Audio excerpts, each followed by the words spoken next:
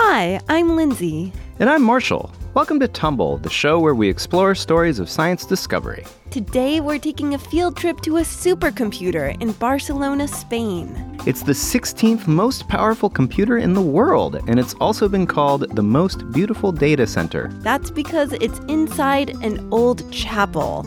We'll learn how scientists are using it to tackle some of the world's biggest problems and find out where supercomputers get their superpower. Marshall, what do you picture when you hear the word supercomputer? Maybe a laptop wearing a cape and a mask, little legs, arms, a face, saves people and stuff. Well, I kind of pictured like a beefed up desktop with a person sitting down in front of like a huge control panel with buttons and it's blinking and knobs are turning. And maybe they give an evil laugh because their plans have just come to fruition. Well, it turns out that a supercomputer looks like neither of these things.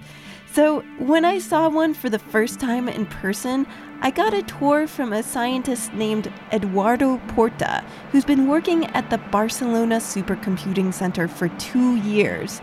But believe it or not, it's his first time to visit too.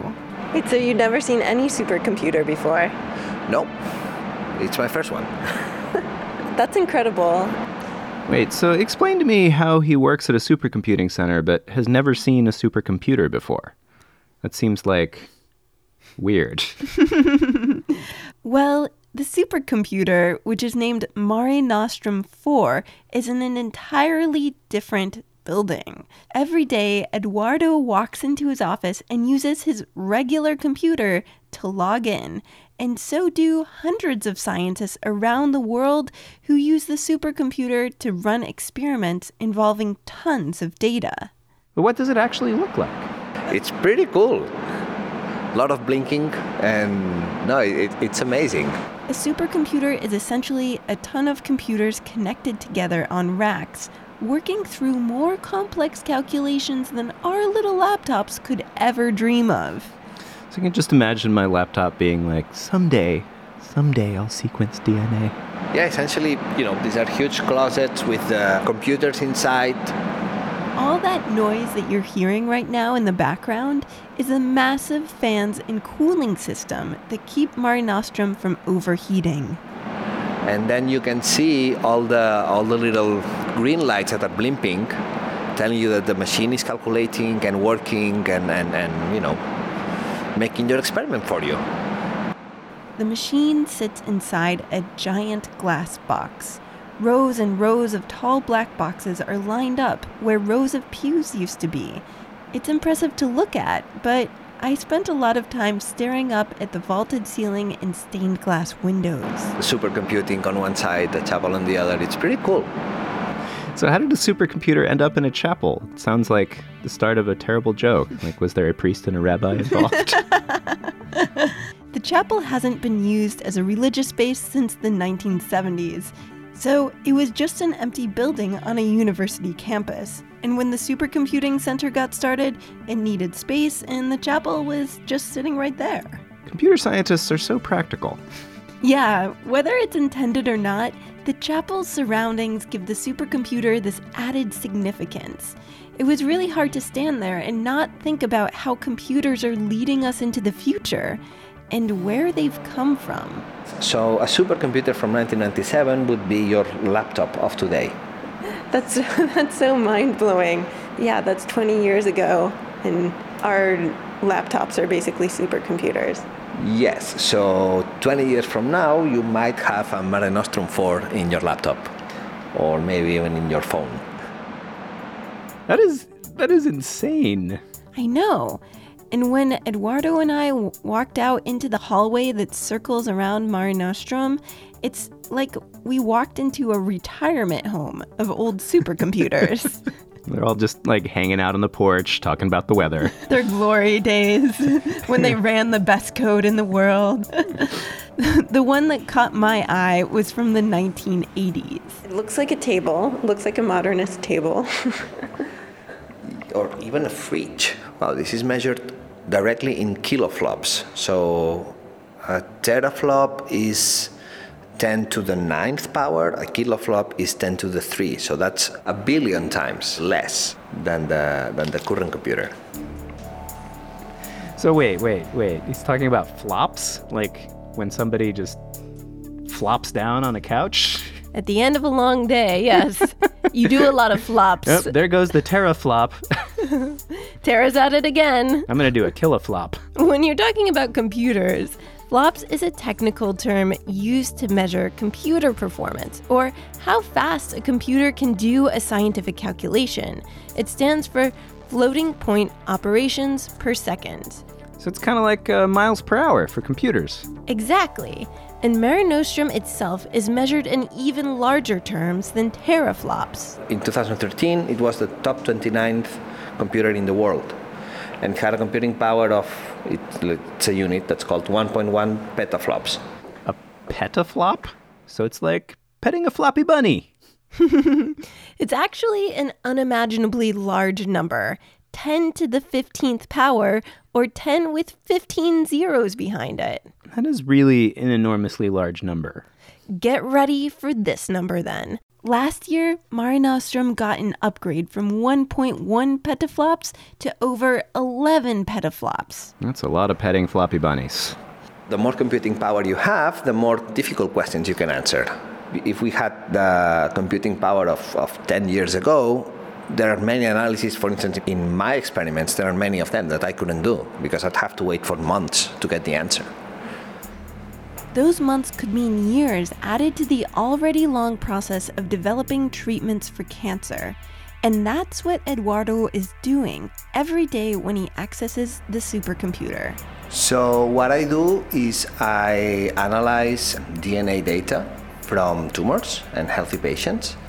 Essentially, he's searching through genes to find the ones that might be responsible for causing cancer. That doesn't sound like a job for a computer scientist. Well, that's because he's not a computer scientist. Scientists use supercomputers to do all kinds of science that require handling a ton of data, from scanning the universe for new planets to predicting future climate to cancer research. Oh, so it's like a big, giant, super powerful tool for science.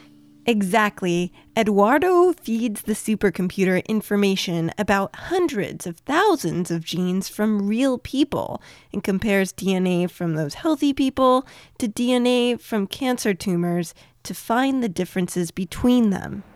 You need a supercomputer to essentially analyze all these data together. That's terabytes of data.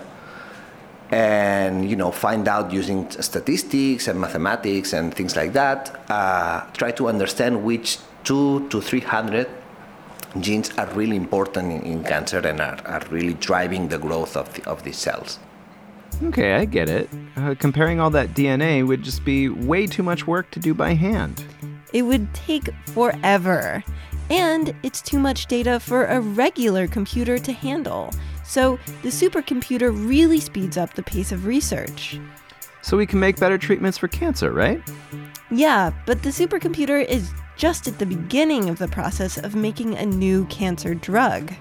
This is essentially to generate hypotheses, which genes could be more important, which are probably less important, and then you need to actually test it. And that's when the biology lab comes in. In the lab, biologists take a closer look at the list of suspect genes that Eduardo has tracked down, genes that have changed or mutated in cancer patients. And then they'll see if they can make a medication to fix those genes. Exactly. So it's not just a supercomputer solving all of our problems through data. Lots of different scientists and skills are involved. We need to work together to validate our findings and really, get down to what's important. That's so interesting. So the best computer in the world can come up with a solution to a question, but people still have to figure out what it means and how to use it. Yeah, and if the answer comes back, say, 42, that's meaningless unless we know what to do with it. Well, it's life, the universe, and everything, of course. If any of you listeners get that reference, please let us know. I really want to meet fellow fans. So does the supercomputer just sort of turn itself on, run by itself? It doesn't. That's where actual computer scientists come in. And back in the building where Eduardo actually works, I got to meet one. Yes, I'm Claudia Rosas. I'm from Venezuela, and I'm a researcher in the Barcelona Supercomputing Center. Claudia's job is to track down problems in MareNostrum. I'm like a detective. She's looking for those code criminals trying to throw wrenches at the machine. Well, it's the actual bad code that she's after. Bottlenecks, that means some part of the code that is not going as fast as it should be. Claudia makes sure that MareNostrum is handling the data in the most efficient way possible. And she also helps scientists steer their research through changes and upgrades. So she's like an insanely qualified tech support. She's the ultimate help desk. You think she's very good at saying, just turn it off and turn it on again? I don't think you do that with a supercomputer. Doesn't that solve all tech problems? Claudia told me that the first time she visited MareNostrum, working with it became her dream. And I was like, wow, I want to work here. I didn't know what I wanted to do. I just knew that I wanted to play with this big toy. Well, that's amazing. So how did she get into computers to begin with? I was a really lucky girl. My dad was fanatic of computers, and I grew up surrounded by computers and calculators and books. From a young age, she saw computers as a tool. It was fun. The first time I learned to program and learned that the computer can do stuff for me, it was really impressive. And every single day I get surprised for how fast and how far we have gone. Yeah, it really has been mind-blowing to learn how supercomputers have evolved. I have to say that my favorite part of the visit was time traveling through the history of supercomputers with all those old machines in the hall.